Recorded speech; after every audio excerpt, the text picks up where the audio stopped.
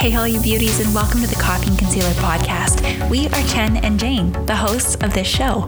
If you are a mama, an entrepreneur, or someone who wants to be the best they can be while holding that mama fort down and not forgetting yourself in the process, then this podcast is for you. You can find out more or connect with us over at coffeeandconcealerpodcast.com or on Instagram. So go pour a hot cup of coffee and let's dive into today's episode.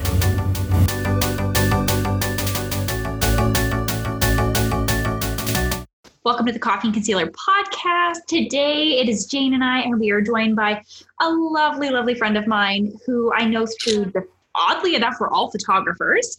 Mary Big Bull is a photographer here in and around Calgary. And I know her through her sister. We went to school in Strathmore. And then ironically through my husband. Our husbands did voice. So we kind of were reconnected in that figure. So welcome, Mary. Thanks for coming on the podcast. Thank you. Thank you for having me. My pleasure.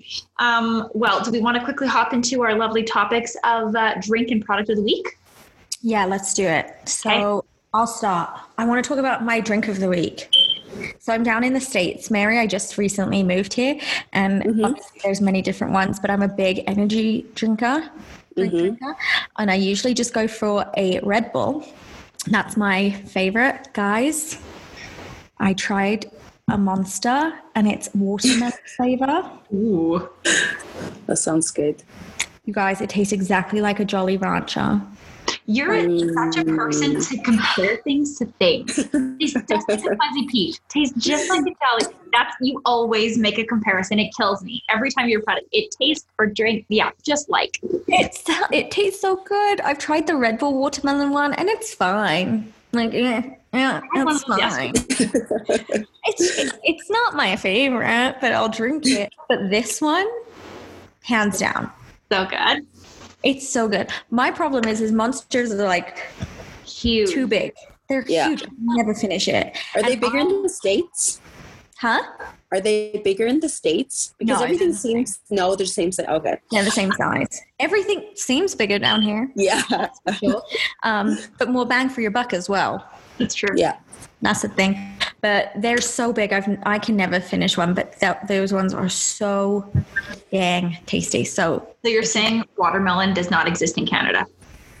It's coming. They've announced it. You just have to find it. Oh, good. It is. They get me buzzing though. Red Bull doesn't give me a buzz. It just makes me stay awake, like some people, I'm sure, with a cup of coffee would be. But a Monster, I am bouncing off the walls. Energies. But then the crash. Oh, the crash. Oh, gosh. So that's my drink. Amazing. Okay, Mary, what's your drink? This week I was gonna say Tim Hortons, but I actually just enjoy drinking coffee at home. I don't drink anything else really. Yeah. I love Diet Coke, but just coffee. I like having coffee in the evening, and that's something I got from my grandma, my late grandma. She would always have a coffee and like a pastry, which was probably not good, but I'm always like, I need something with my coffee. So yeah, that's what I enjoy. I'm just a simple meal. Do you just have it black, or do you put anything in it? No, I have 2 sweetener and 2 cream. There you go. You're a double. Yeah. There you go. I moved to sweetener from sugar because I'm trying to decrease my sugar intake, because I'm just like, for a while I was just like going crazy, and I was like, hey, this needs to stop. Let's just try something else. And coffee's my thing, so I was like, I'll start there. So yeah. Totally. I know people like have diets and stuff, or like my husband does like fasting, right? He won't eat until 2 p.m. or whatever, but he drinks black coffee. I'm like, that is, I don't eat until 2 p.m. anyways, just unintentionally being a mom of kids. I know. Like, I can't not have creamer in my coffee. I can't. Yeah, no, I can't. It's not coffee to me. You just don't enjoy it. It's supposed to be something you enjoy, and it's just like, oh, this is bitter. Yeah, I can't do that. Right? But I'm also glad to hear that someone else drinks coffee in the evening, because so do I. And people are like, how do you sleep? I'm like, I don't know. I think because like working as a nurse, I just like kind of adapted to like, I did used to do lots of nights, so I'd like drink coffee, and like it just doesn't make me like wide awake. It just like kind of relaxes me. Our adrenal glands are probably not great. I know, yeah, I know. They're like, but yeah. Oh my goodness. Okay, well, my product of the week is inspired by Jane Smith. You've got me hooked on Red Bulls. Yes. But for a really good reason, because they are the perfect size. You're absolutely right. The smaller cans are the perfect amount. So obviously we don't have all the good ones in Canada. But the blueberry one is really, really good. I had a watermelon one yesterday. The tropical one is really good. I have been searching for this pear one that you've talked about last week. You can't, I've never found it in Canada. Oh, I've never heard of that. I go into the gas station and I open it. I'm like, there's a green one. Oh, it's dragon fruit. Oh, It's a really dark green, really, really dark. I'll find it and I'll send you a picture. I'm sending a package up to Canada soon. I'll find one and I'll put it in. It's so good. It's really light. I love it. I do think that the tropical one is really tasty. Oh, that one takes me back to a few summers where you know how like people get drunk. Well, I would get drunk on Red Bull. And I kid you not, like I have a can of Coke here. I sat there at my brother-in-law's table one night. So stupid, but I will never forget it. It was the tropical can, and I'm like, I'm Beyonce, and I was like, oh no. Who the hell did I think I was? But I was doing that for about like 3 hours. I wasn't drunk. I was just your husband's way too much Red Bull the whole time. I was like, do I sound like her? Because do you guys remember 50 Shades of Grey? Yeah. I never saw the movie, but the soundtrack with her singing Crazy in Love, she like made it very sexual. It was a good version, and that's what she does. She goes, I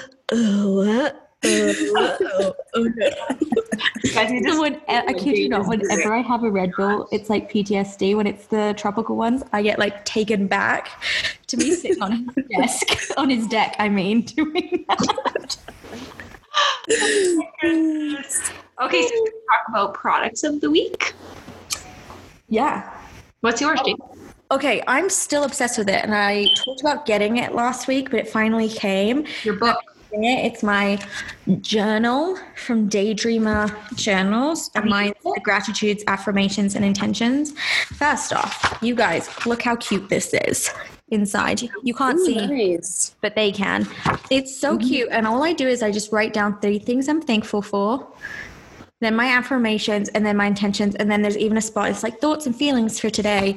And today I wrote down, today I'm so thankful my children will never be taken from me, which considering what we're about to talk about, I felt like this episode's been weighing on my mind a lot.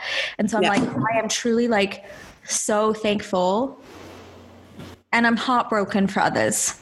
Yeah. But I'm taking that moment to like recognize how freaking lucky I am.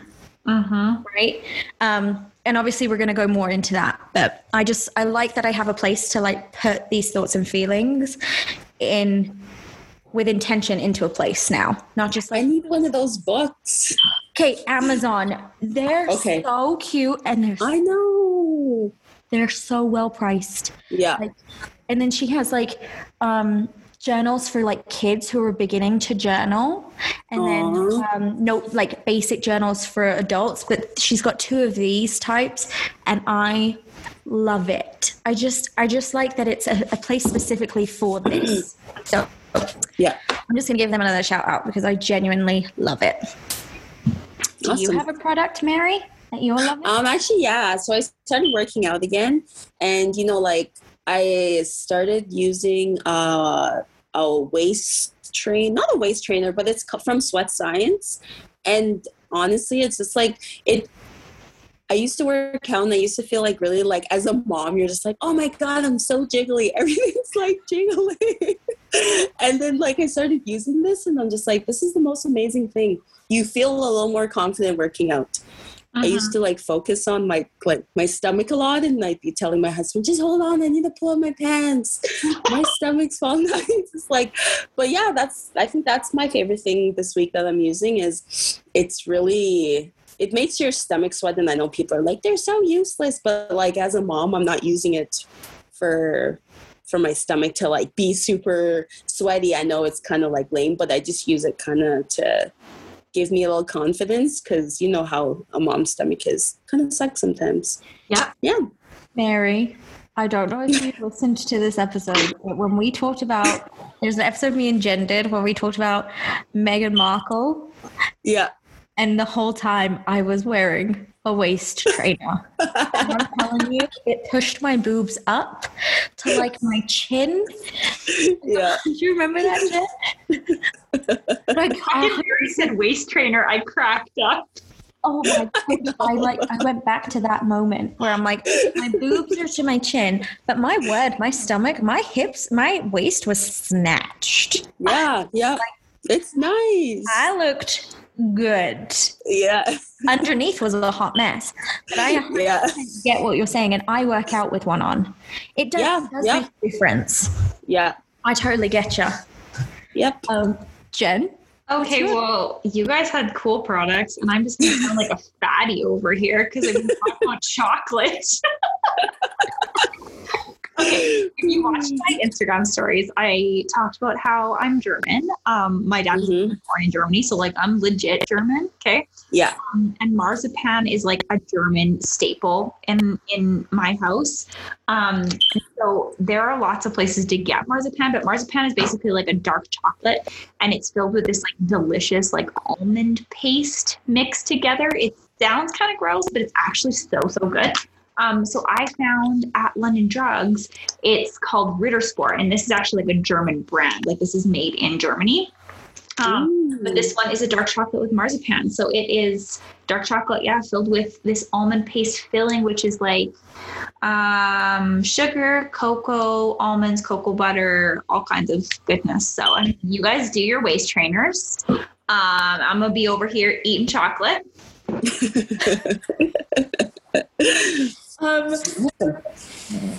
Jen, did you really buy the dark chocolate version?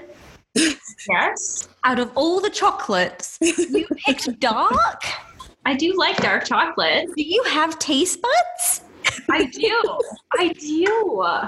I love all kinds of chocolate, but I feel like with marzipan, you have to have like a dark chocolate to cut the sweetness of the almond paste. Does that make sense? No. No. I've seen the TikTok trends where they're eating watermelon with mustard on it, or there's watermelon with cinnamon. I've heard about that. I have heard about those. People have said the cinnamon one is really good. I feel like we have to try this on our Instagram. Mary, you have to try it too. I will. I'll probably like, ugh. I have a giant watermelon in my fridge that needs to be cut up, so I'll try it tomorrow. Do it and let us know. I will. Okay. I'll believe you. But I won't do it. I'll just acknowledge that it happened. Oh, like you ate mustard on your watermelon. Yeah, but I won't.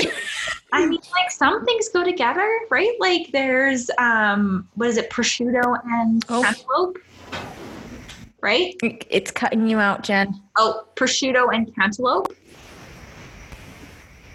Oh, what? Have you heard of that? Did she say prosciutto and cantaloupe? Yes. Mm-hmm. What is prosciutto? Prosciutto's like a sandwich. I think she's saying prosciutto. Are you saying prosciutto? Like the like meat? Yes. It keeps freezing, hun. Oh no.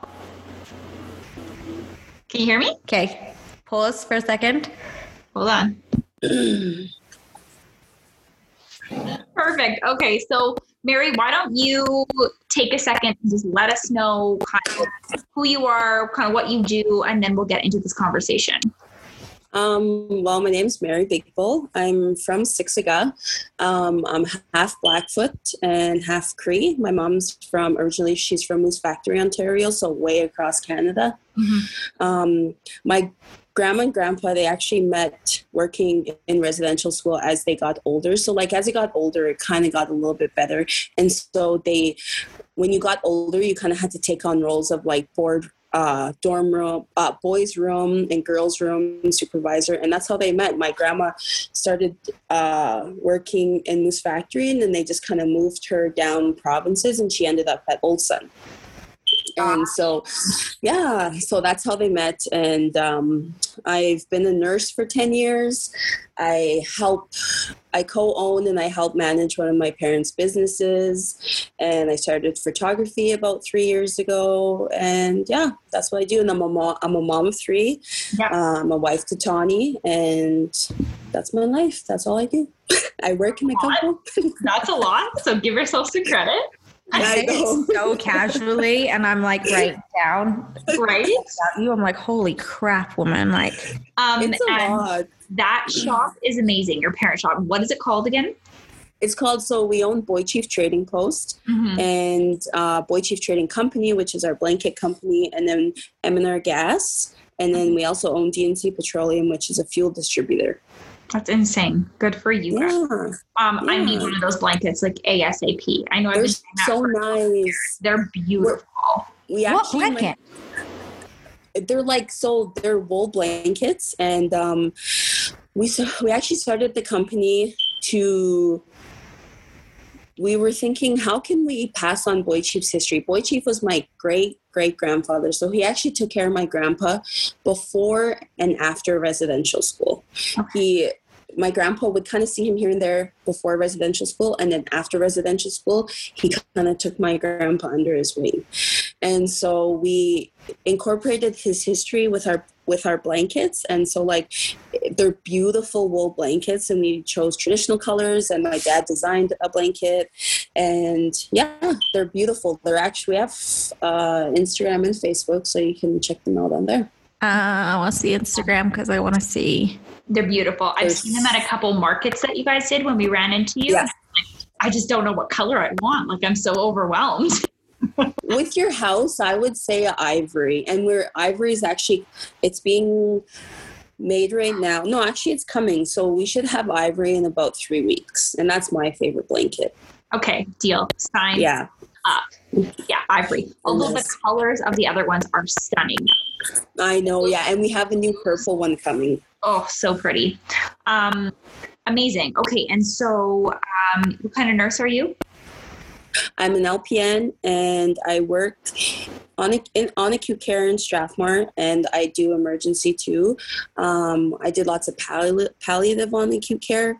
Mm-hmm. Palliative it's hard. It drained a lot out of me, and it took a lot out of me, because you take care of these patients for months, you form a friendship with them, and then you take care of them right till they die. So it's hard. It took a lot out of me. So now I don't nurse full time. I nurse casually. Uh-huh. And yeah, it was 10 years of nursing. I was like, okay, I think I better step back, because it was taking lots out of me. I'd come home some nights and I'd be like, Donnie, and I would just cry, because it's a lot.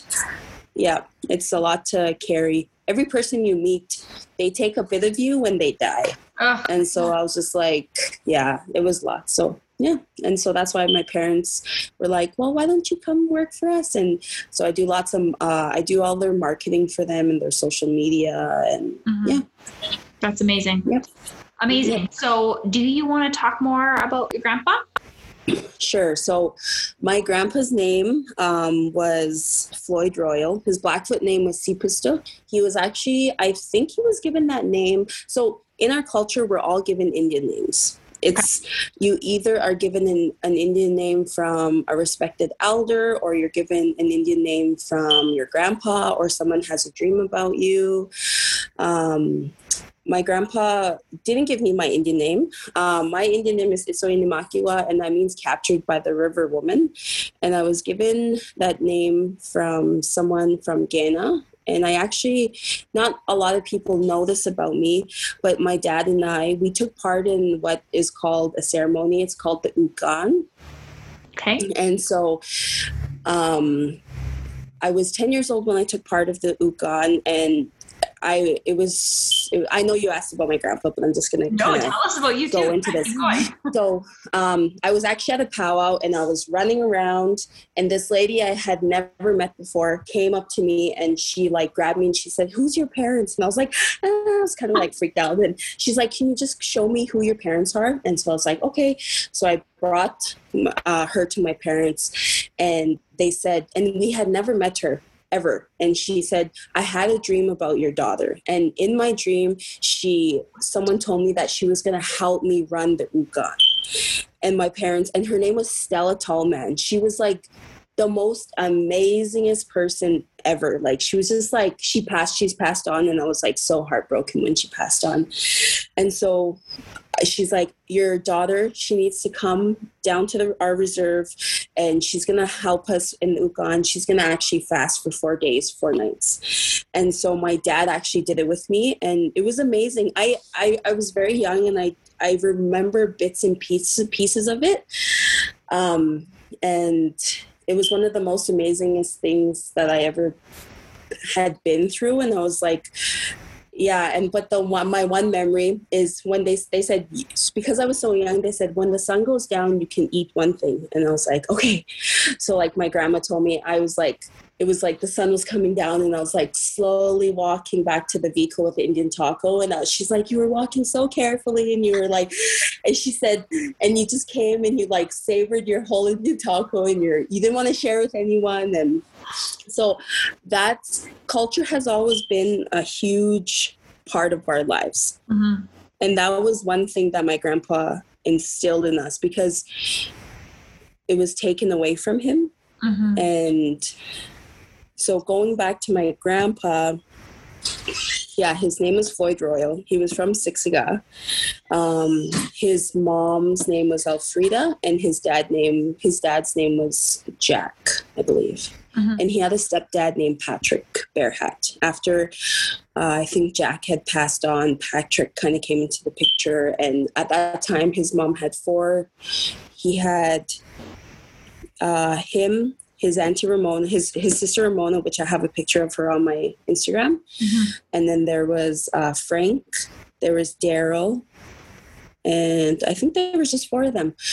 Anyways, my grandpa, he attended Old Sun Residential School, and he was actually 4 years old when he was taken. And he told me the story one time, because I asked him, I said, can you tell me like what happened to you in regards to residential school? And he said, I was 4 years old. He said, I remember it so clearly. He said, even though I was so little, he said, my mom knew that they were coming to get us, because sometimes they knew and sometimes they showed up and you didn't know, but you kind of had, I know what they did was they sent out letters, and Tommy, yeah, they sent out letters to the families, and they would say, we're coming to get your child. We're just forewarning you.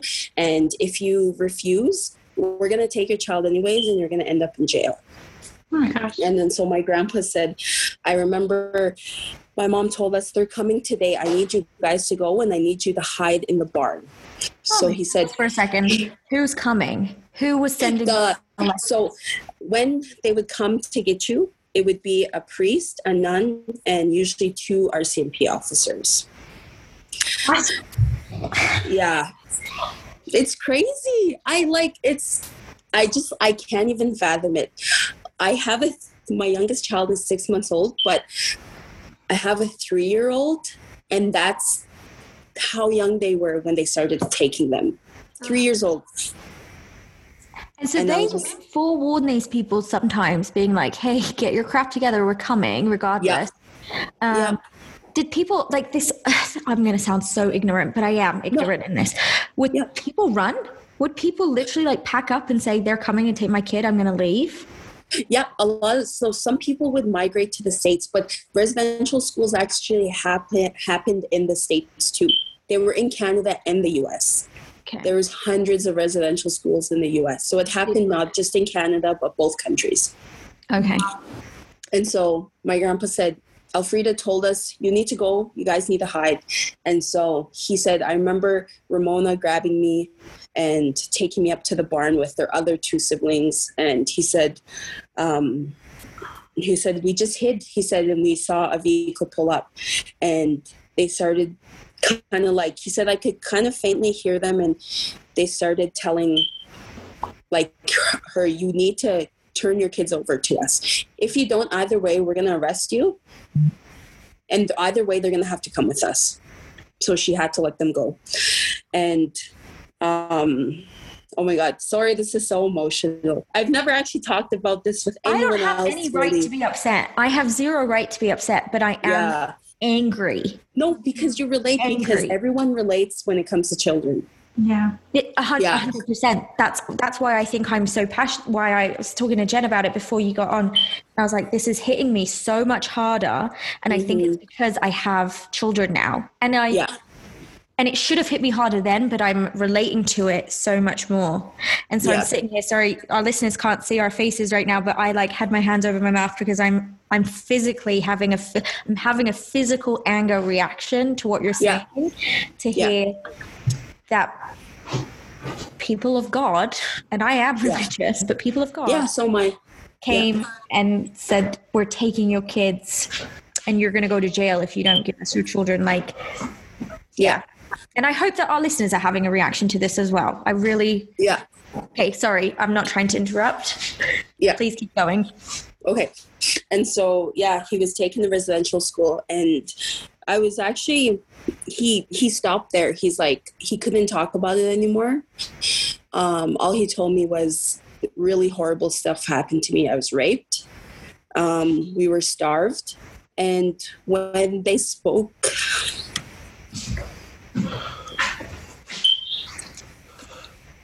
take your time, love, take your time. Just remember that you're telling his story. Anytime he spoke his language, he would either get beaten, and you would have to stand up in front of the class, and they'd make you hold your arms out and they'd hit your hands. There's some pictures that are circulating on the internet where there's pictures of boys, kids and nuns, and their hands are like blue. Oh my gosh. And so he said he was there until he was 16. He said, I took off a couple times. And when you took off and they couldn't find you, they'd notify your family, and they would say, like, if he's there and we find him there, he's not allowed back home for the rest of the year, because they were allowed to go home for holidays. But if you took off, you weren't allowed to leave. You weren't allowed to see your family. From the age of 4 to 16? Yeah. Oh my God. So let's just explain to people who are listening, because not everyone might understand what a residential school did. So these were, was it Catholicism? Was it Catholic, or was Catholics? Yeah. Okay, so it was Catholic schools that were in place to literally beat the culture out of you. Yeah, it was used for assimilation. They looked at as us as savages, and they said that our culture was of the devil, and that they were doing us a favor by taking our kids and putting them into these schools. Yeah. What the heck? Crazy. What's wrong with people? And it's, and it went on. I was 6 years old when the last residential school closed. Oh my gosh. Yeah, it was in 1997. 96. Yeah. Sorry, because I was 8. Yeah, and 8. People tell us to get over it, but you can't. I like in my poem when I said we're still living through it. We are. Mm-hmm. It's generational trauma, and it doesn't go away. So Mary, in my work, when I'm not doing coffee and concealer, I actually worked with Child and Youth Family Services with different programs. And so I actually worked with a lot of youth, Aboriginal youth, Indigenous youth, who had experienced intergenerational trauma. It's a very real thing. For those who don't understand what the meaning of intergenerational trauma is, when something happens within your family, in your generational line, and trauma gets passed down. And it's a very real thing. And I want people to think of it as in, this is how we would get explained to us. And I want people to understand exactly what it's like. So you have a big piece of Play-Doh, and I want you to take that ball of Play-Doh and you're just going to throw it around the room. Okay. And then you're going to say that's generation 1, and generation 2 has to go and try and pick up every single piece of this Play-Doh and put it back together exactly how it was. And sometimes pieces of Play-Doh will fall off and it will go into the carpet, or it will go behind the couch, or it'll go under a table, so you'll miss that piece of it. And so as you're trying to build back this ball of Play-Doh, someone is still taking apart everything you're bringing back and then telling the next generation, go pick it up. Well, then they can't go pick up every piece to create this perfect ball of Play-Doh again. It's going to have carpet, it's going to have hairs in it, it's going to have dirt in it, it's going to have things missing from it. And that's what intergenerational trauma is doing. You are never going to get it whole again, without going back to square one. Mm-hmm. And I hope that makes sense to our listeners of what it's like. And so my job was to work with these youth with Indigenous programs to try and help them through this trauma. And I'm shaking because I'm so angry for you, but you're 100% right. People don't know. And people do just expect you to just get over it. Well, it didn't happen to you. You should be thankful it didn't happen to you. The amount of times I've heard you should just be thankful it didn't happen to you. It's like, shut the hell up and walk away. But you don't know what you're saying. It didn't happen to me, but like my grandpa was in residential school. My parents were in day school. My mom actually called me before I went into Walmart, my favorite store. And and she said, we were talking, and she said, it's really affected us. She said, I've had 2 hard weeks, and I'm going to share her story, and I didn't ask for permission, but I'm going to anyways, just so people kind of get a look that even my mom went through this. Uh-huh. Yeah. I don't know how old she was, but she peed her pants in school, and they made her pull down her pants, and they made her stand in front of the classroom. What the hell? Yeah. There's more detail into it. She never really went into detail, but that was kind of like a gist of it. And she said, it's taken a lot out of me. She said, and it's making me miss Grandpa. Mm-hmm. And to think what his siblings and that generation went through. He said, this was just the tip of the iceberg of what I went through. Yeah. And I was like, yeah. I told her, like, in our family, we've had a hard, 2 weeks. You don't realize how much it has affected you until you have a massive meltdown, and you're just like, oh my God, this actually happened. This happened to people I know. This happened to my grandpa. And I'm sure everyone you know knows someone who was in it themselves. Oh, yeah.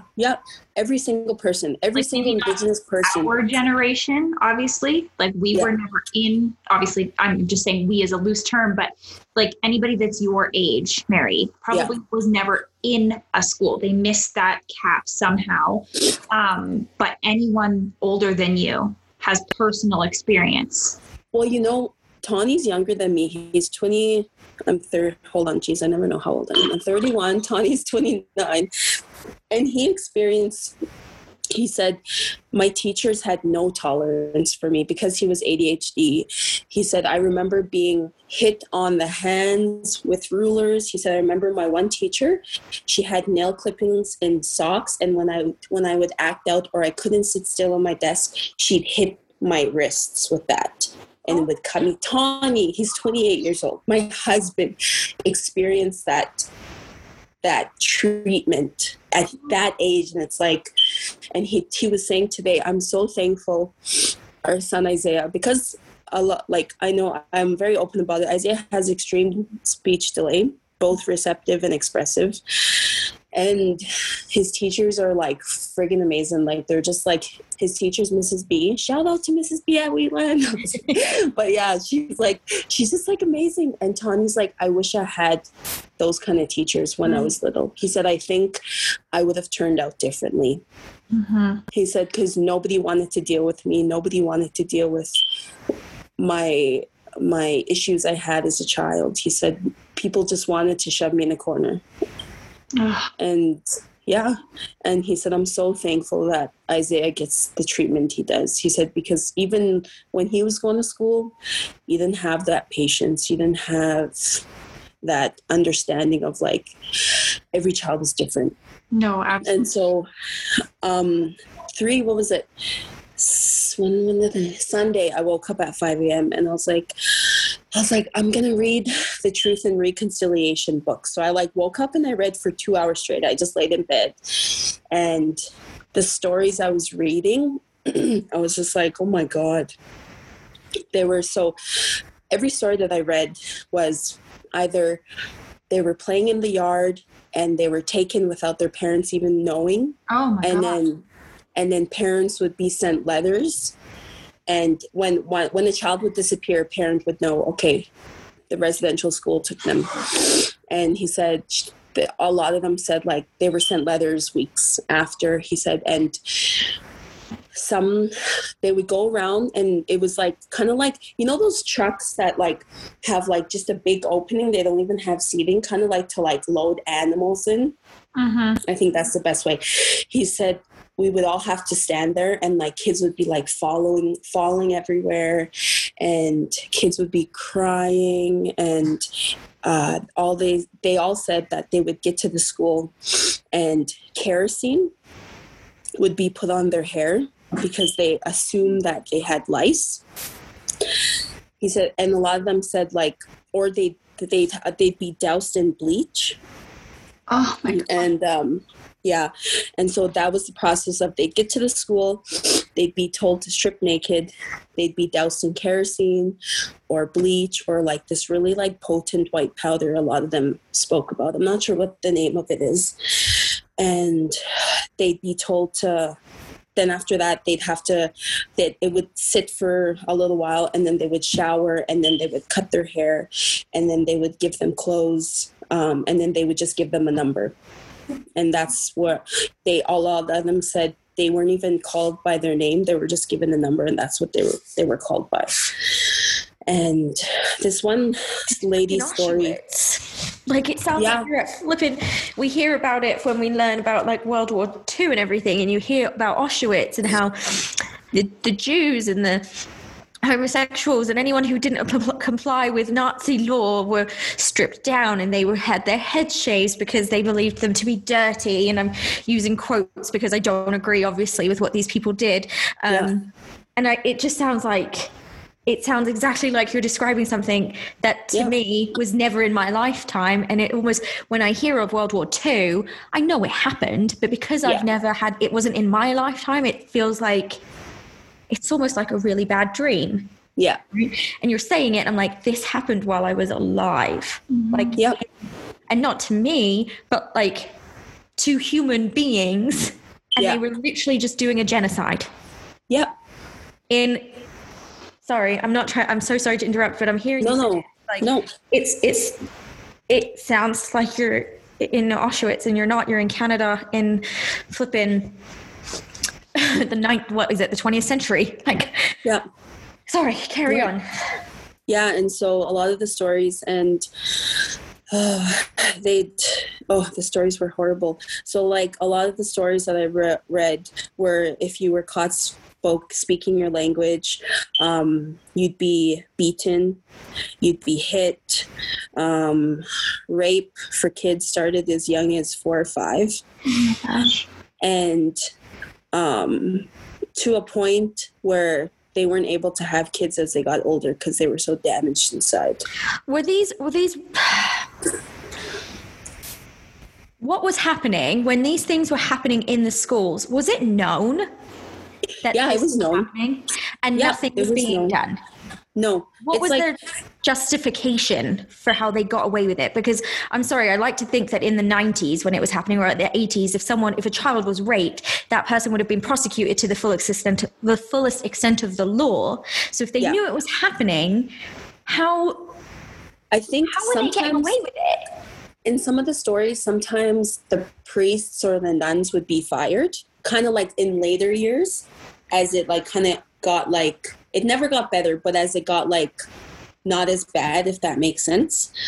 But it just happened. And a lot of the stories, the kids were like, I didn't tell anybody because I was embarrassed. And this one lady's story, she said they wanted to assimilate us. They wanted to take our culture. They wanted to teach us how to not be savages and how to be human beings. But all that I took from residential school was how to lie, steal, and cheat and trade sexual favors for stuff. Oh my gosh. Yeah. Because priests, it wasn't just the priests, it was the nuns too. So many stories about nuns. Usually what would happen would be like, they would kind of like groom them to like kind of gain their trust. And then they would start that. And that's why in my poem I said like the heaviness, and they would come in the nighttime and they would just choose whoever. And it's crazy. It's crazy that it's insane. I just like, I can't even. Oh, and I also read that a lot of the stories were if you had any sort of delay, you were treated even worse. Like my son, if that was still happening today, he would probably be treated worse. Like they said, they all said that they were treated like animals. And as they grew, it's like because it was instilled in them that their culture and how they were and the color of their skin was dirty and it was not good and it was of God. A lot of them said they started resenting their family. They started not wanting to be an Indian. They started not wanting to go visit their family, and it would like disgust them to hear their family speaking their language and how they would dress, and they started hating it. Oh my gosh. And so it affected me because as I was growing up, you know, we were part of the Ukan, and then my dad did the piercing Sundance. That's a whole other story. It's a ceremony that's from the Lakota Sioux tribe in South Dakota that my dad and my Uncle Morris, they brought back to Canada, and my grandma Barbara. And so we were a part of the Sundance. My dad was one of the best fancy dancers in the world. And so they always made an effort for our culture to be a part of our lives. But I was always conflicted. Like I always felt embarrassed when I was younger and like, is this okay? Like, you know, is it right? I believe in God and I want to follow my culture at the same time. And it was a lot of us, this generation, there was so much conflict. It was like is it, but in the, you know, like in this, my religion says I can't believe in anything else, but then I have such a rich culture. And so that was the thing that I struggled with for a really long time. I was like, and so I left it. We left the Sundance and we were still going to powwows, but we kind of like stepped away from like the ceremony part of our culture until just about a year ago. One of my favorite people in the world, Lucy, she said, I used to struggle with the same thing until someone told us there's a reason why you were made to be a Native, and you shouldn't be ashamed of that. Mm-hmm. And if you want to practice your culture and you want to be a part of that, then you should. Amen to that. And I was like, yeah. And after that, I was like, okay, but that's what people don't see. It's still, it even affects me. Like, I'm just like, is it right for me to like want to be a part of ceremonies? And is it right for me to like want to be a part of that lifestyle? And it's okay, but that's what residential school taught us, and that's what was passed on, that it wasn't okay to be an Indian. Yeah. And yeah. It's your birthright to talk. Yeah. You should exactly. Be. I know, but that's what they instilled in us. And that was their whole plan, and they succeeded, a lot of us. And so you go to different reserves, and a lot of us can't speak our own language. What would your language, your native tongue be? So is that the mine's Black. Yeah. No, yeah. Okay. So mine's Blackfoot. There's actually two different dialects. My grandpa and my dad speak Old Blackfoot. My dad is one of the only ones in Siksika. They're like his age that can understand and speak the Old Blackfoot, because he was raised partly by his grandma and grandpa. He was able to speak old Blackfoot, and which I find amazing. So he's always trying to teach my son. It's so crazy. Isaiah, he was having a really hard time grasping English, but he can grasp Blackfoot. And I'm just like, that's crazy. It must be a different part of his brain that he's able to like. He knows. His subconscious knows that's his birthright. 100%. Yeah. That's so cool. Would you mind, can you speak any of it? Would you mind teaching us? Is that okay? I understand. Like, I honestly, like, I can't speak a lot of it. I know like words. So I know like okay, that's like hello. I know like just like simple terms. I know animals. I know colors, but I don't know a lot. And that's the result of like residential school. Yeah. We weren't. Your son knows it. Hey, that's so cool. He's so cute. He's like, they like when they see each other. My dad says, what are the words that he's always like? Oh, he says, "Damix and that I think that means good morning. Sorry, I'm like really bad at Blackfoot, honestly. And I draw. Sounds like a professional to me. I have no idea. So no. And so like, but he's catching on, and like every time my dad sees him, he teaches him a new word. But then you go to like different reserves. For example, my husband's reserve, Morley, they speak fluent Stoney. And it's so I guess it's. Yeah, my husband and his family, they all speak fluent Stoney. So he's actually teaching Lily and Isaiah how to speak Stoney too. So they're not just learning Blacks, but they're learning Stoney. And we're lucky. We're lucky to be able to. I told Tanya, it's amazing. You and your grandma can have a full conversation. And I'm just like, I feel like real like, I don't understand what you guys are saying, but I'm just going to sit over here. But it's good. It makes me happy because that's how it needs to be. Because one day, I'm scared that Blackfoot's our language is gonna die because no one will understand it. Yeah, absolutely. Like they're a result of it. People need to speak it. It needs to be something taught, right? I feel like kids, like outside of this conversation, just languages in general, like people are really speaking English and French, and that is it. Yeah. And anything else, unless your family members speak it. Like my mother-in-law is Swiss. My dad is German, and I don't speak German. And my husband doesn't understand Swiss German and German. He doesn't speak it. And so like our kids don't understand it either. So I'm like, oh my goodness, like someone needs to teach the Swiss to our children, right? Like we need to keep that generation going. Yeah. Do you want to touch quickly on I know that you said you call her your great aunt, Ramona? Yes. Yeah. Want to just touch on her because that was your grandpa's sister, correct? Yeah. So that was my grandpa. That's my grandpa's younger sister, I believe. Sorry, I'm just like so bad with like ages. That's my grandpa's sister for sure. No, just kidding. She's still alive. She's kind of taking the role. So in our culture, when you lose a grandma and grandpa, the auntie will kind of take the role of that person. Mm-hmm. So my grandma Barbara's still alive. She's actually from Guyana. That's my dad's mom. And she's so knowledgeable. But my auntie, it's hard to see each other when we live 2 hours away. But my grandma Ramona, I call her my grandma Ramona. She has kind of stepped in. And when my grandpa passed away, she was like, she told my mom, like, I'm always going to be here. And we were actually supposed to sit down with her yesterday. Mm-hmm. And we're going to still do it, but she had to watch her grandkids. But we're going to sit down with her and we're going to interview her. And we're going to get all of her, try to get as many stories as we can because she's just like a walking book of knowledge. It's amazing. She knows everything and everyone. And I was showing her pictures from Glenbow Archives and she was like, oh yeah, that's this person. And I was like, what the heck? Like, how do you, she's just amazing. And that's how my grandpa was. But you think that your grandparents are going to be around forever and that they're invincible. And so my husband got a lot of my grandpa's stories and my dad's, but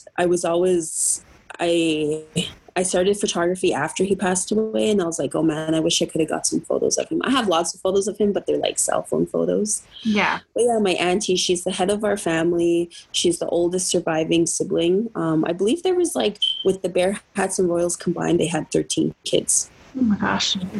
And so she's the oldest one, and she's just amazing. Like, I don't know her residential school story. That's why we were going to sit down with her. I was hoping I could get it before this interview, but I wasn't able to.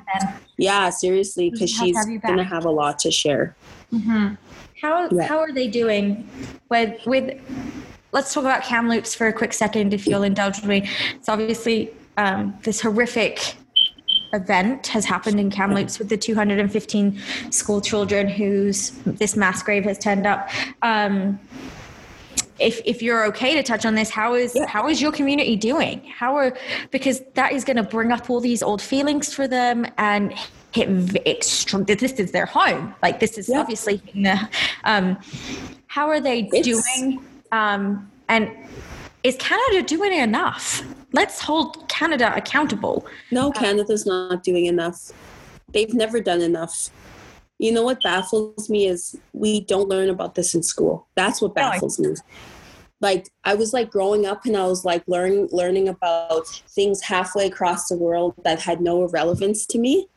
Yeah. But yet they do not want to teach residential school. And then they say, oh, it's too heavy. Well, hello, you guys did genocide, and we learn about what happened to the Jews. You teach us all that, but you don't want to teach your own history. Yeah. And people don't want to be held accountable. And they say, oh, well, I didn't do anything. That was like way in the past. Yeah, you didn't do anything. But the least you can do is educate your kids. Mm-hmm. Educate 100%. Yourself. And it's heavy. It's so heavy. It's like, it's especially with kids, like you said, it resonates differently when it involves any kind of child. Yeah. As young as 3. That was the youngest body that was found. Yeah, so far. Because they haven't identified all of them yet, but yeah, so far. No. And that's my daughter's age. That's Lily's age. And it's horrible. Mm-hmm. But people are speaking out, and it's time that we speak out. Because it was like, okay, the government, here's a bunch of money, but you guys just shut up about it. Don't talk about it, but we're just going to throw a bunch of money at you, and that's just going to fix everything. It's like, no, money doesn't fix everything. We just want to be heard. We want these stories to be told. People need to know what happened. They need to know that racism still exists. And that's what frustrates me the most, is like, people are so ignorant. People think that racism doesn't exist. Just because it doesn't happen to you doesn't mean it doesn't exist. I think that's probably the biggest load of crap I've ever heard, if people think that doesn't exist. And it's so horrible. Like, even just emigrating from England, like, I came here and I instantly learned very quickly about the racism, just with Indigenous and then the Caucasians. It's there. I heard the stereotypes, which they're not true, obviously, but it's because people just have hate in their heart, and then they've been taught this, and they've been taught this through their generations, right? It's generational racism, right? Yeah. So, I have notes, so just let me refer to it, because you've been like checking off everything I wanted to ask you without me actually. Why are people so afraid to speak? How can we raise our voices? So why I'm asking that is because on June the 4th, like I told you, I crept your Instagram. I was like, I was going to drop some knowledge and some truth, and I am here for it. You said, your silence hurts. You said a whole big thing, but that's what stuck out to me. And Canada has been silent on it. I know that Trudeau came out and he said his little spiel, as a prime minister should do, but nothing else has really happened. And people are sitting back going, what can we do? I was saying this before we started recording the podcast, but I talked about how we were interviewing you today on my Instagram, and I had quite a lot of messages, like an influx of messages really, from people, white people, who were saying, we can't wait to hear this episode because we don't know what to do. How can we help? Because they don't want to how do I word this without sounding like an arse? But like, it's not our trauma. I cannot take that away from you. That would be very rude and ignorant of me to act like it's my trauma. But it happened to humans. So how can we make this right? Right by you guys, by your culture without being, I don't know how to word it right. I'm so sorry, but we're not the victims here. We're the ones who have to make up for it because we have to hold our culture and our race accountable for what happened, right? Yeah. And me and Jen have talked about this, and I've been talking about it till I'm blue in the face. We've both signed up for an Indigenous course through the University of Alberta. There's multiple places where you can learn more about your culture, more about the different, would it be tribes or sects? I don't want to say the wrong terms here, but and I have been learning. I just took my first exam today. Awesome. And I know that there's courses out there, but how can we be a voice with you guys? How can we help make your voices louder? I think one of the things that shocked me in the Tani the most was we had close friends not even acknowledge it, that it happened. You know, people want to share things that happen across the world. That's great. But when it comes knocking at their door, people are ignorant to it. Yeah. And we were actually talking about this, and he's like, I'm kind of hurt. And I'm like, yeah, it feels like when you don't acknowledge it, it's like, oh, it's not important. It didn't happen. 215 kids, meh, whatever. I'm just going to go on with my day. That's how we felt. And that's why I posted that post, because it's like, it hurts. Yeah. We're not asking for people to say sorry, and we're not asking for sympathy, and we're just asking for you to educate yourself, for you to educate your kids. And education is key when it comes to this, because there's so much I live in Strathmore, and oh my God, this town is so racist. I go on the Strathmore page and I'm just like, I'm blown away that people feel so privileged that they can spew words out of their mouth and that they think it's okay. And I live in this town, and it makes me sad because I've served white people for 10 years at the hospital here.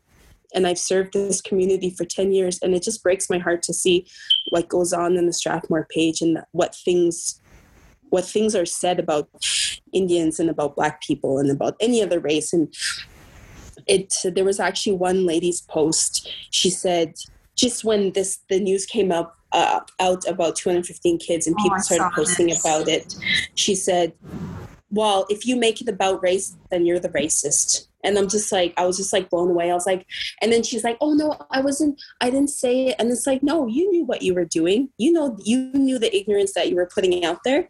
Like, frick, at least to do with race. 100%. Yeah, and it's like, it's not about that. It's about Canada just taking ownership and being like, yeah, this was a genocide.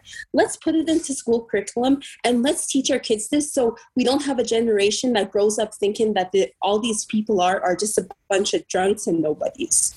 Because that's what I heard growing up my entire life, was like, oh, just another drunk Indian. Even working at our hospital, I've heard that. And it just breaks my heart. And I'm just like, come on, people, be better. Educate your damn selves. And if you can't, then just keep your mouth shut.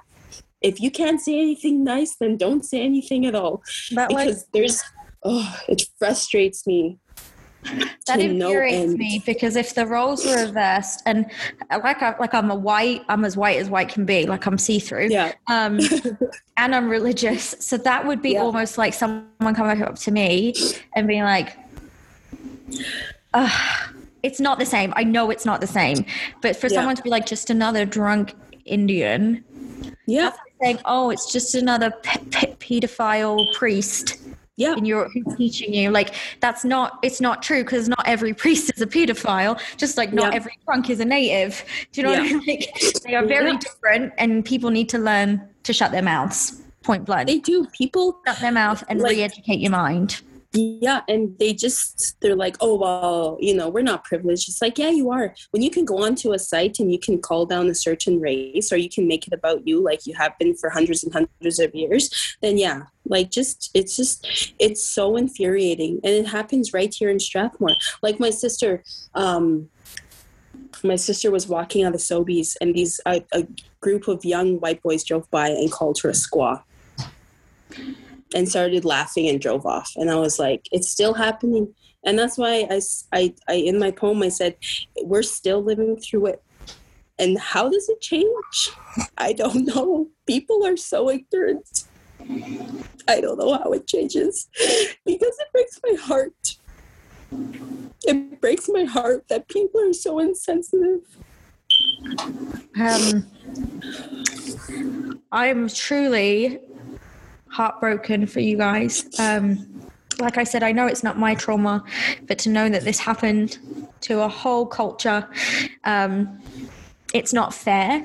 No. It's absolutely not fair. And I want to read something which, again, you posted. I told you I creeped you like crazy, but you've got the goods. I want to read it for our listeners, and I'm going to laugh because most of our listeners are going to know exactly what I'm saying. Yeah. Oh, my Instagram is being so slow. Here it is. They're going to know it as soon as I say it, and they're going to have the tune in their head. Where did it go? I know the words, but I'm very emotional with you. Like I am here with you in your feelings. So I don't want to mess it up. I'm so sorry, guys. That's fine. Just give me a second here. Oh, okay.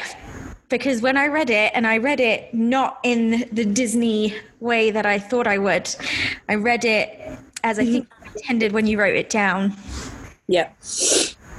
You think I'm an ignorant savage, and you've been so many places.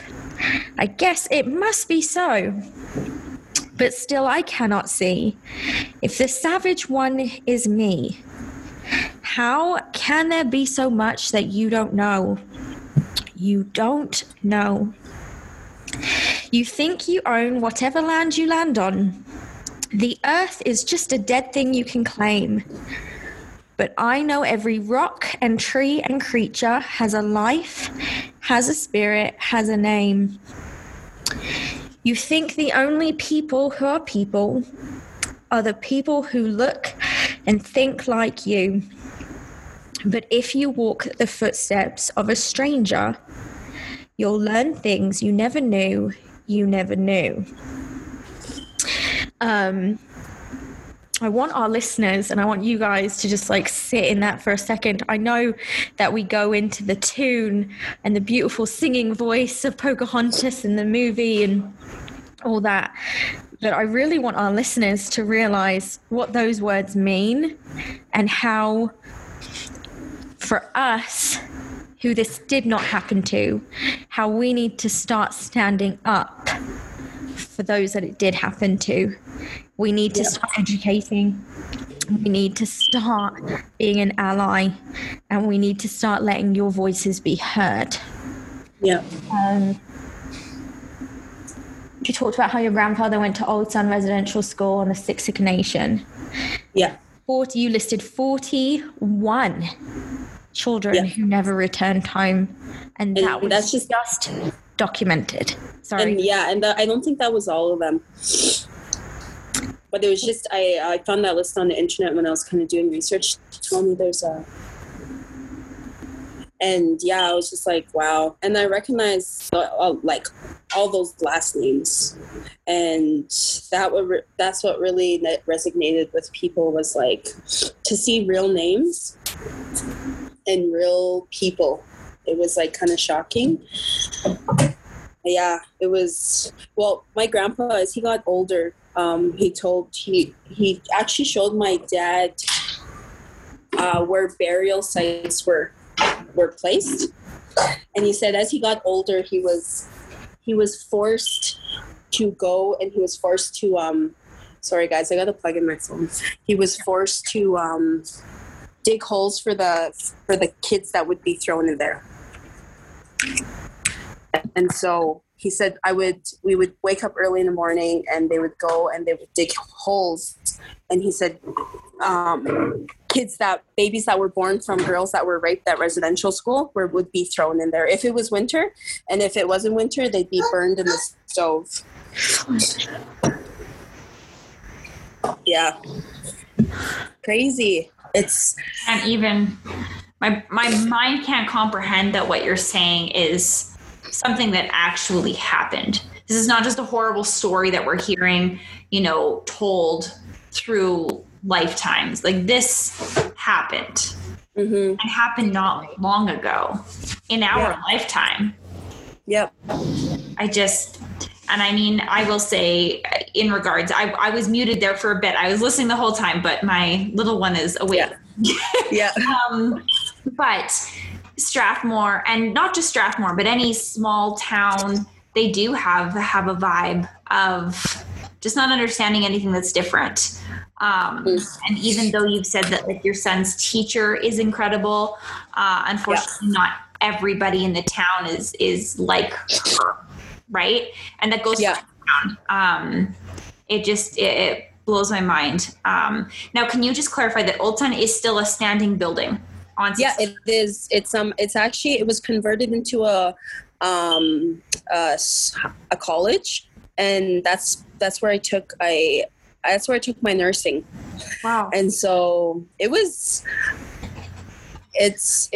very conflicting going there for school. Absolutely. A lot of people saw, like, we were actually where our laboratory was and where our classroom was set up. We were in the girls' dorm. Mm. And so when kids were brought to school, if you had a sibling in there, you were split up from them. They had girls on one side and boys on the other. And sometimes a lot of people said that they would never see their sibling. Even though they were in the same building, they were always split up. And if you were caught, like, talking to your sibling, or like talking through, some places had, like, it fenced off, that you would get in trouble, you'd get beaten, whatnot. And so, it was like we were in the girls' dorm, and, like, stuff would always happen, and I would have to go downstairs, like the lower level, to use the washroom, and oh my God, it was so, like, such a heavy, creepy feeling. And I hated when I had to go use the washroom down there. You just felt like, anyways, in the school, someone told me that in the basement, when you go down this hall and you pass, like, the boiler room, behind the boiler room, correct me if I'm wrong, was a little room, and there's names etched in the wall, and that's where kids would get locked into. Oh my gosh. And how are they letting these buildings still be around? Like, I know, it's crazy. I guess, like, for a lot of people, they wanted to turn, I guess it was a way of, like, reclaiming their power back, maybe, of, like, okay, you guys did this horrible thing to our people in this building. We're going to try turn it into something positive. And I understand that too. Yeah. But I just, like, I can't fathom. I'm like, oh my God. Sorry, guys. Can you correct me if I'm wrong, Mary? Like, I'm taking the course as well. Obviously, you guys are super spiritual. With, like, and I don't want to talk about this lightly because it's obviously not light. However, the children that were found in your spirituality, are they ever connected with their family members again if their body's never given back to them? Does that make sense? Well, something my grandpa always told me was, when, like, a body isn't found and given, like, a burial, like a proper burial, or they're not brought back to their tribe or whatever, their spirit will wander. That's what my grandpa taught me. And that's what I thought. Yeah. And so, like, we are, like, we're a very spiritual culture. Yeah. Like, a lot of people don't know, but my dad was, like, he used to doctor people. And what, in that regard, I mean, people would come to our house. They'd like tell him, like, I know something is, so we believe in, like, spirits, like, they're spiritual beings, right? Like, there's a whole other realm that exists beyond us. Mm-hmm. And good things and bad things exist in that, I guess, realm. And in our culture, a lot of times when you're around alcohol or drugs, in our culture, you're inviting bad things to come into your home. And so for me and my husband, we can't drink because it's in our blood to be addicts, and because addictions run high in both of our families. We can't sit around and we can't enjoy a glass of wine because we're always, what was that? I'm exactly the same. Yeah, we're always at risk. And I used to, my parents, they fought so hard for drugs and alcohol not to be in our family. Both of their parents were alcoholics from the effects, what they went through in residential school. And they were both bad alcoholics on both sides, and they both experienced sexual abuse. Mm-hmm. And they always they instilled in us girls, drinking is not okay, drugs is not okay. That was one of the things that I commend them for, and I thank them for, was saying no, we're choosing to stop this cycle. Yeah. And we hope that you choose that too. Right. Yeah. And so, how's your family? That's my mom and dad. And my grandpa was a heavy drinker. My mom said they would drink, they would binge for days and days. And they completely quit cold turkey when my sister Lydia was born. That's my oldest sister. Mm-hmm. And and he said, my grandpa said, that's enough. He told my grandma, we need to stop drinking. We have a granddaughter and we just need to get better. And so they did. They stopped drinking. And so I guess you can always go both ways, right? You can turn your life around and you can choose to not have alcohol and drugs part of your life, but not everyone has that strong support system. And that's what bugs me the most when people say, oh, well, it's a choice. No, sometimes it's not. Sometimes people don't have that support system to, mm-hmm. Be we're here, we support you, we support your decision to not have alcohol and drugs in your family. Sometimes people don't have that. They don't, and sometimes they're too far gone. Sometimes they've been through so much trauma that they can't live without drinking. They can't live without drugs. They would die if they stopped. Yeah, literally. Yeah. And so my parents, they said they never allowed alcohol. I've never seen my parents drink in my entire life, mm-hmm. ever. But then it's I used to drink, and my mom, even to this day, my mom always tells me, she always my mom and dad can parent me till the day that they die.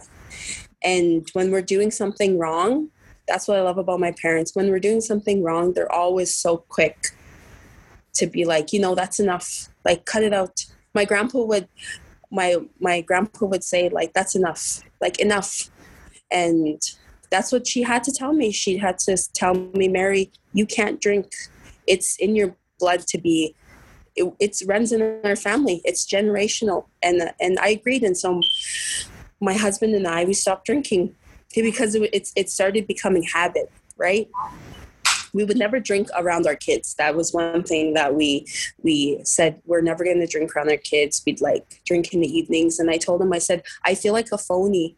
I said, I can't drink anymore. And he said, yeah, me too. So we haven't drank since before Lily was born.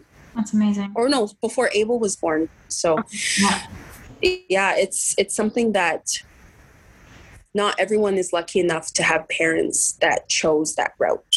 Mm-hmm. I do think that some people, myself included, my family went through generational trauma, obviously very, very different. And my mom ultimately did pass away from a lifetime of drinking to cope with her trauma. She's case in point. Had she ever, and I said this all the time, had she ever just stopped cold turkey, her body would have shut down, because that's just what she relied on every day. But she didn't have that support, right? All the kids went through their own traumas in their own ways. Could you stop? Goodness, my kid.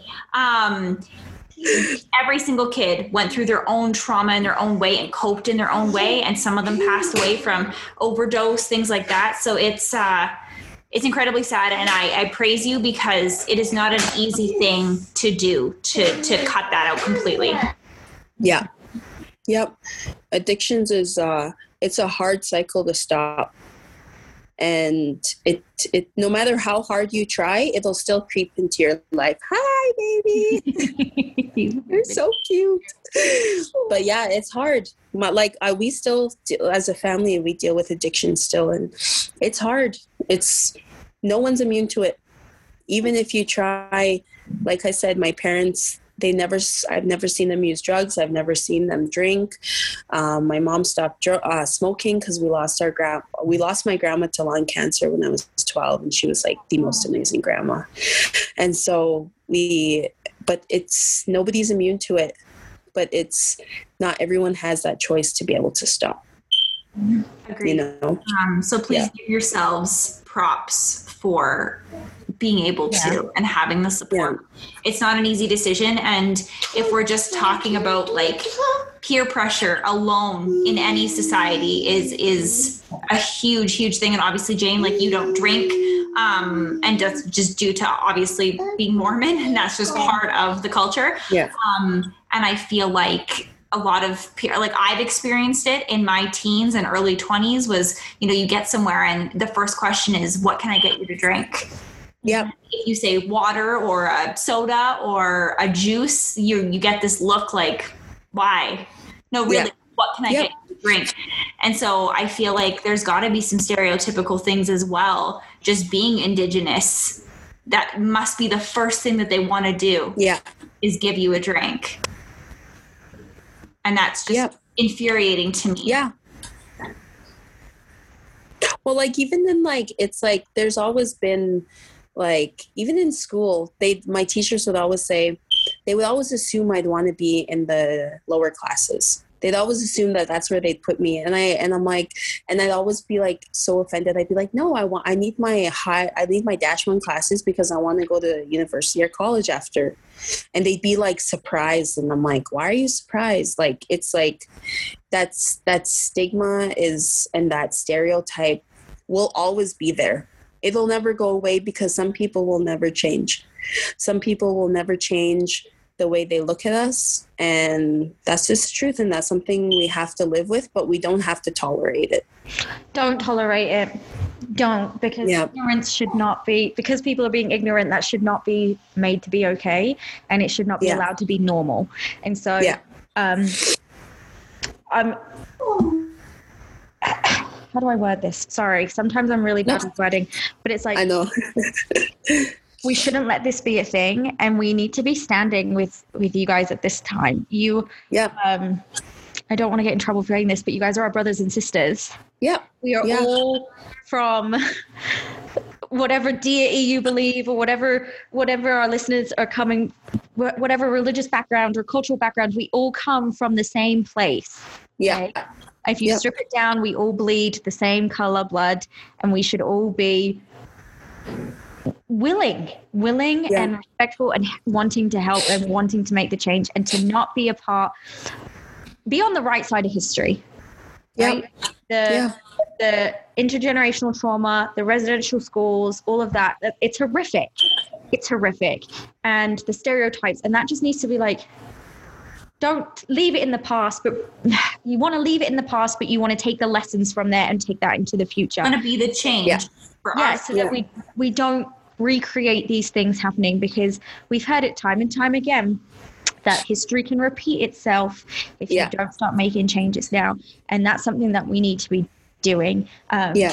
One thing I have learned from my course so far, which I think is really cool, is the word Canada comes from the word, I'm going to say it wrong, Kanata, which means village. The Indigenous word for village. I don't know what language. I didn't know that. Yeah, I don't. It's just something I read, but it means village, and that's. I was sitting here and I wrote it down because I saw it. I've got questions for you, but this is also my notebook because I just think it was so cool, and I was like, Canada literally means village. Yeah, we need to act as one. Yep. We need to be there for each other, especially in trying times and times of reteaching. That's what we have to do. We have to re-educate and relearn and pass that on. So I do want to I think we're going to just wrap it up, if that's okay. Yeah. I want to thank you so much for being vulnerable, being open, telling not just your story, but like your grandfather's story and your auntie's story. I know sorry will never be enough. Yeah. But I am sorry on behalf of religious people and white people, and I can't talk for an entire race, but please know that I'm doing my part. I know Jen's doing hers, and I know that there are many others out there who want to help and be on the right side with you guys. And so I just want to thank you so much for sharing that with us, and for and I want our listeners to know, sorry, I'm very emotional right now because I also don't want to say the wrong thing. I'm very nervous that I could say the wrong thing. But just remember, everyone, that you need to educate yourself. This is a horrific thing in history that has happened. And if we stay silent about it, it will get swept under the rug. It got swept under the rug. I think it was, I might be really wrong, but I believe it was 2008 with Stephen Harper, who came out and he apologized. Well done. It should have happened. It was a little late, but I'm thankful it happened. But it did kind of get swept under the rug since then. It's like everyone's like, oh, we already gave an apology. Honey, that's not enough. Why should we have to? It's not enough. There's more we can do. And we all need to be looking at what we would want if that was happening to our family, if that happened to us, if that happened to our ancestors. We need to educate ourselves. That's probably the biggest thing I can ask people to take from this, is to educate yourselves. Don't be ignorant. Be that change. It sounds cheesy to be that change, but be that dang change. But by being that change, you're not asking people to do something insane that is not out of their grasp. You're asking them to educate themselves.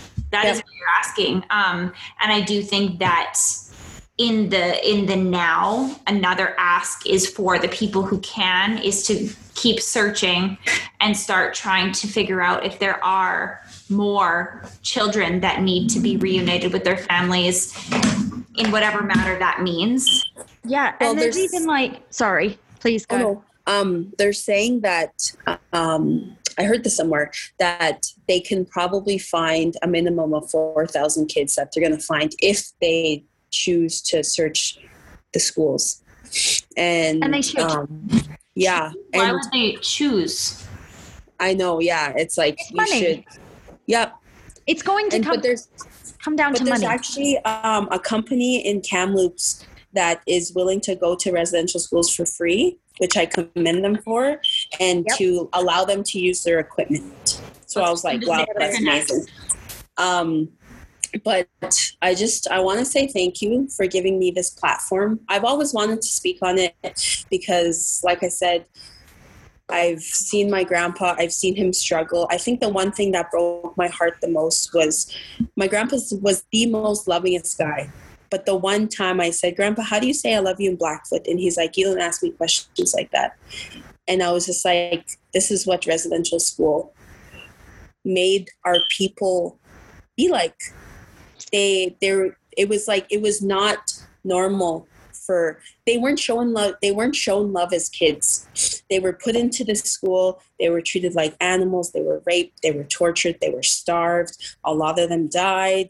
A lot of them had kids when they were like young girls, and they were never shown love. There was a whole generation of our people that they expected them to be functioning members of society when they did all of this to them for years. And that's why you have all these kids in foster care. Residential school hasn't went away. It's still happening in foster care. Our kids still get treated like this. They get treated like animals. And it's still happening. And our kids are still being taken away from our reserves and their families. And it's sad. And it broke my heart to see my grandpa. But he told me every single night he'd put us to bed It was amazing. So my grandpa and grandma, they would come over and they'd put us to bed. And my grandpa would sing to us an old Blackfoot. And they would like draw on our backs. That was like her thing. So now like I'm always like telling my husband, please draw on my back. And that was my grandma's thing. My grandpa would sing to us and my grandma would draw on our backs. And he always told us, I love you. But it stopped when we got to a certain age because he didn't know how to express it, because he was taught that it wasn't okay to show love. He was taught that just something as simple as getting a hug, they never got. They couldn't hug their parents the way my son has a horrible, I always know when I pick up my son from school, he can be himself around me. So he like just melts down and he's probably been holding in like all this, like someone has a favorite toy of his and he gets upset and he's really good at like not showing that in public. But as soon as he comes home, he just like melts down and I embrace him and I let him have his little tantrum. And then he goes about to say, my grandpa and my grandma, they didn't have that. They didn't have that foundation of love. And so even my husband, he lived a harsh life. And I hope one day he can share his story because, man, he has an amazing story. And you wouldn't even believe looking at Tanya that he's been through what he's been through. And it's just, we're still repairing, even though my grandma and grandpa went through it and we're 2 generations down, I'm still sitting here repairing the effects of residential school. And that's what people don't see. They don't see the abuse that my husband went through and other kids went through. And they don't see me sitting here trying to repair the brokenness. They don't see that. And that's what breaks my heart is it doesn't go away just like that. And we can't get over it. All we ask is you just educate yourselves. Like you said, the most important thing is to educate yourselves and to let your kids know that this did exist. Mm-hmm. And just always remember how lucky we are to have our kids with us. One of my coworkers, she's a nurse, and she said, she was asking questions. And I said, what if someone drove up to your house right now and took your daughter, put her into an institution, raped her, molested her, beat her because she was speaking English and they wanted her to speak a different language? And she said, I don't know. She said, I don't know. I said, that's what happened. That's what happened to our people. And then you wonder why majority of the homeless population in Calgary is Indigenous, because these people that are on the streets, most of them have lived through residential school. But no, it's just another drunk Indian to people. And there wasn't a place for them to go and have counseling that wasn't a thing. And so it was the way to deal is to drink, and drinking unfortunately would lead them to other bad avenues. Yeah. And it's like I said, they were taken out of residential school and forced into a society where they were expected to be functioning human beings, and they couldn't. People didn't know how to be parents. They didn't know how to be loving. They didn't know how to show emotion and love to their kids. And so therefore, it just was passed on to that generation. It was passed on to my parents' generation.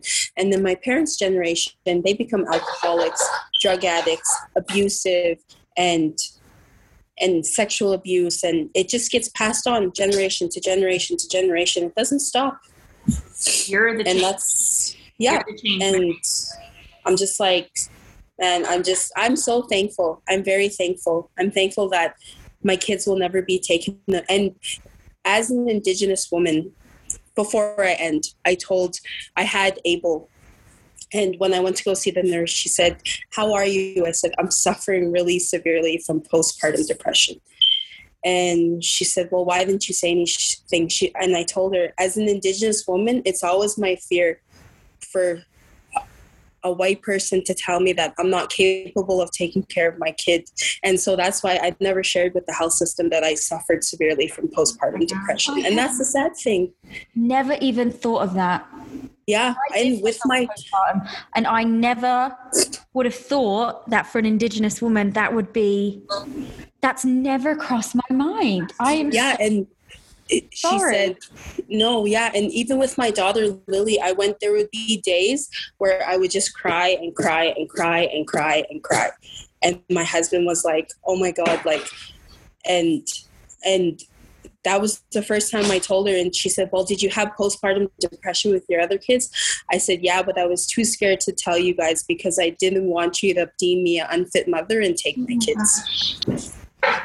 And so we suffer. Indigenous women, we suffer in silence. People don't know that. It's scary. Even for like my kid, like it's the most scariest feeling because there's so many Indigenous kids in the foster care and our kids are so taken so easily. I don't feel comfortable telling my doctor that I'm suffering. And so we suffer in silence and we hurt in silence because that's our biggest fear. And at any moment, someone can tell a lie and tell the system that you're not fit to be a mom, and they come and they take your kids away.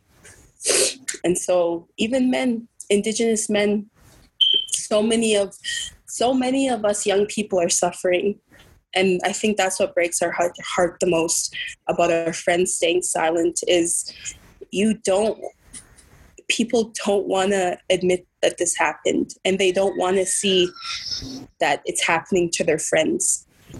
And it broke my heart when a lot of our close friends, they didn't even acknowledge that it happened. They couldn't even share anything on social media.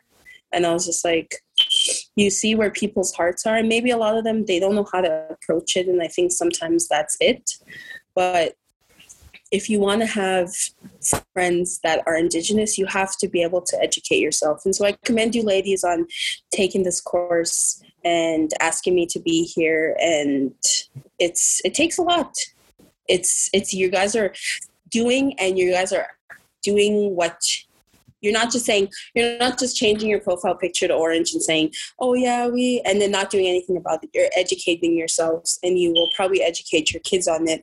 And that's where the cycle stops. And so thank you for that. And thank you for giving me this time to talk about it, because I've never been able to share with anyone really, except my family. We'll most definitely have you on again and again and again. This needs to be an ongoing thing because change happen. But I commend you for being the woman you are, the mother you are, the nurse you are, the leader within your community, within your photography. You're doing projects, you're out here photographing these amazing people and telling their stories. And I feel like only someone who's within your community could do that with such a heartfelt, like deep love.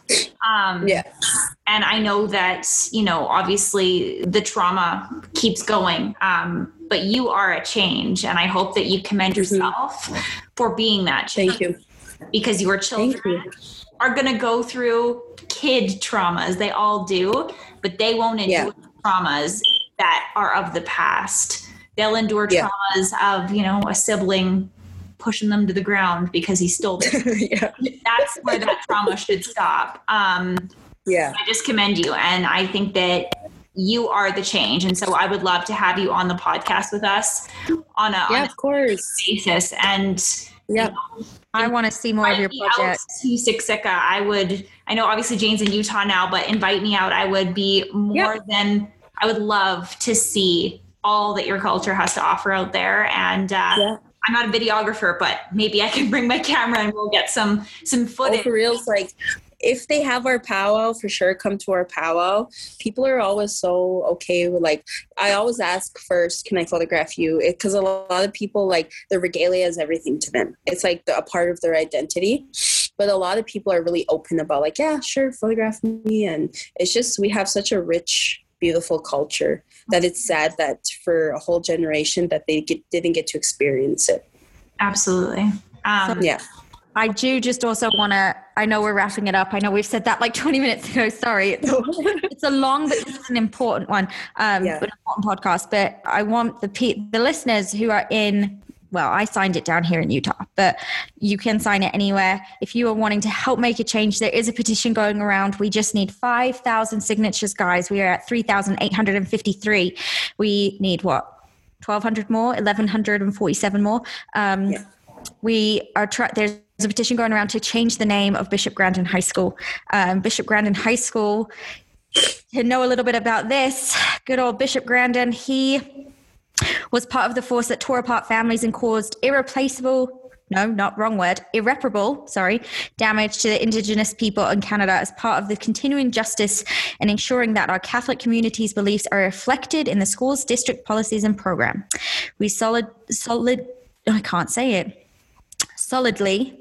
believe that we need to rename Calgary Bishop's Grandin High School as soon as possible. They are trying to get 5,000 signatures. They would like to get this all done and hopefully have it announced by September 30th, which is Orange Shirt Day, which is Indigenous. It's a day to remember residential schools and the Indigenous culture community and what they went through. And I just think, if you have 10 seconds, go find it. It's on change.org. Help with that signature. Let's start changing how things are being seen in Calgary. You start at home. You start at home and you branch out from there. And I don't know why we're honoring someone who did horrific things. Yeah, I just want to touch on that. I saw Jason Kenney. I actually wrote like a whole thing to him, and then I freaking deleted half, and I was like, okay, it wasn't meant to be. Anyways, in my thing, the post I was going to post, it was directed at Jason Kenney, and he called Johnny McDonald, or no, he called the guy who, whatever their school they were renaming, a great leader. And I was like, how can you call someone a great leader who performed genocide? Yeah, Johnny McDonald. Yeah. How can you call him a great leader? Great leaders, I think of like people who like, they do positive things for their community and blah, blah, blah. And and I was like so offended. I was like, you're so ignorant and your privilege is just like shining. Like in my post, I was like, you should have just kept your mouth shut. You do more damage. And that's what I hate about it. It's like people feel privileged enough to spew what they think in their ignorance. And sometimes it's just like, just keep your mouth shut. And I don't mean to sound rude, but it's like, I was like, how can you call this man a great leader? He wanted to kill an entire race. He wanted to assimilate an entire race because he thought that we were savages. And little did he know that our culture was so beautiful. It was so rich. It was so holy. And I was just like, I was so upset. And it's like, if there was a statue of Hitler at a school, I would be offended. Yeah, I would be offended for the people that suffered under him, I went to university in the South. Yeah. Like that was a real thing. A lot of people, it was very divided in the South. Obviously I'm talking about slavery, very divided. But yeah, it's a very real thing. Yeah. Right. And great, it's like, that's all great. He's like, great people. We just cancel culture. No, it's not about canceling culture. It's about respecting Indigenous people. We're not asking for you guys to erase history. No, that's not what we're asking. We're asking for you guys to have a little humility and a little compassion and just change the freaking school. Yep. It triggers people. That name triggers people. It triggers trauma, and it's not hard, and it's not the end of the world. And your great leader, he doesn't deserve to have a school named after him or whatever he said. I was just so frustrated. I was like, oh my God, this guy's such a goof. I was just like, oh, and I hope he hears this one day. If he hears it, hey, give us a call. I have a lot of questions. I know, right?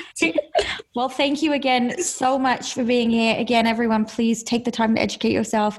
Mary, we're going to have you back on, but please give her a follow. Go check out the projects that she is working on her Instagram page. What's your Instagram page again? Mary Big Bull Photography. Thank you. Check it out and let us know. Let us know what you think of this episode. Let us know what you think that we can help with. And we're going to have you back. Absolutely. For sure. We'll have a great series and we'll just have a lot of deep conversations. Thank you so much, Mary. And we'll talk to you guys soon. Bye. Hey mamas, before you go, if you love this show and found it benefited you in an amazing way, take a screenshot of this podcast and post it in your Instagram stories. Tag us in it and we'll share it. And also, if you haven't gone to iTunes yet, taken 30 seconds to leave us a review and told us how much you love us, go do that. It pushes us and lights us up like you can't even imagine. You guys are why we decided to do this show.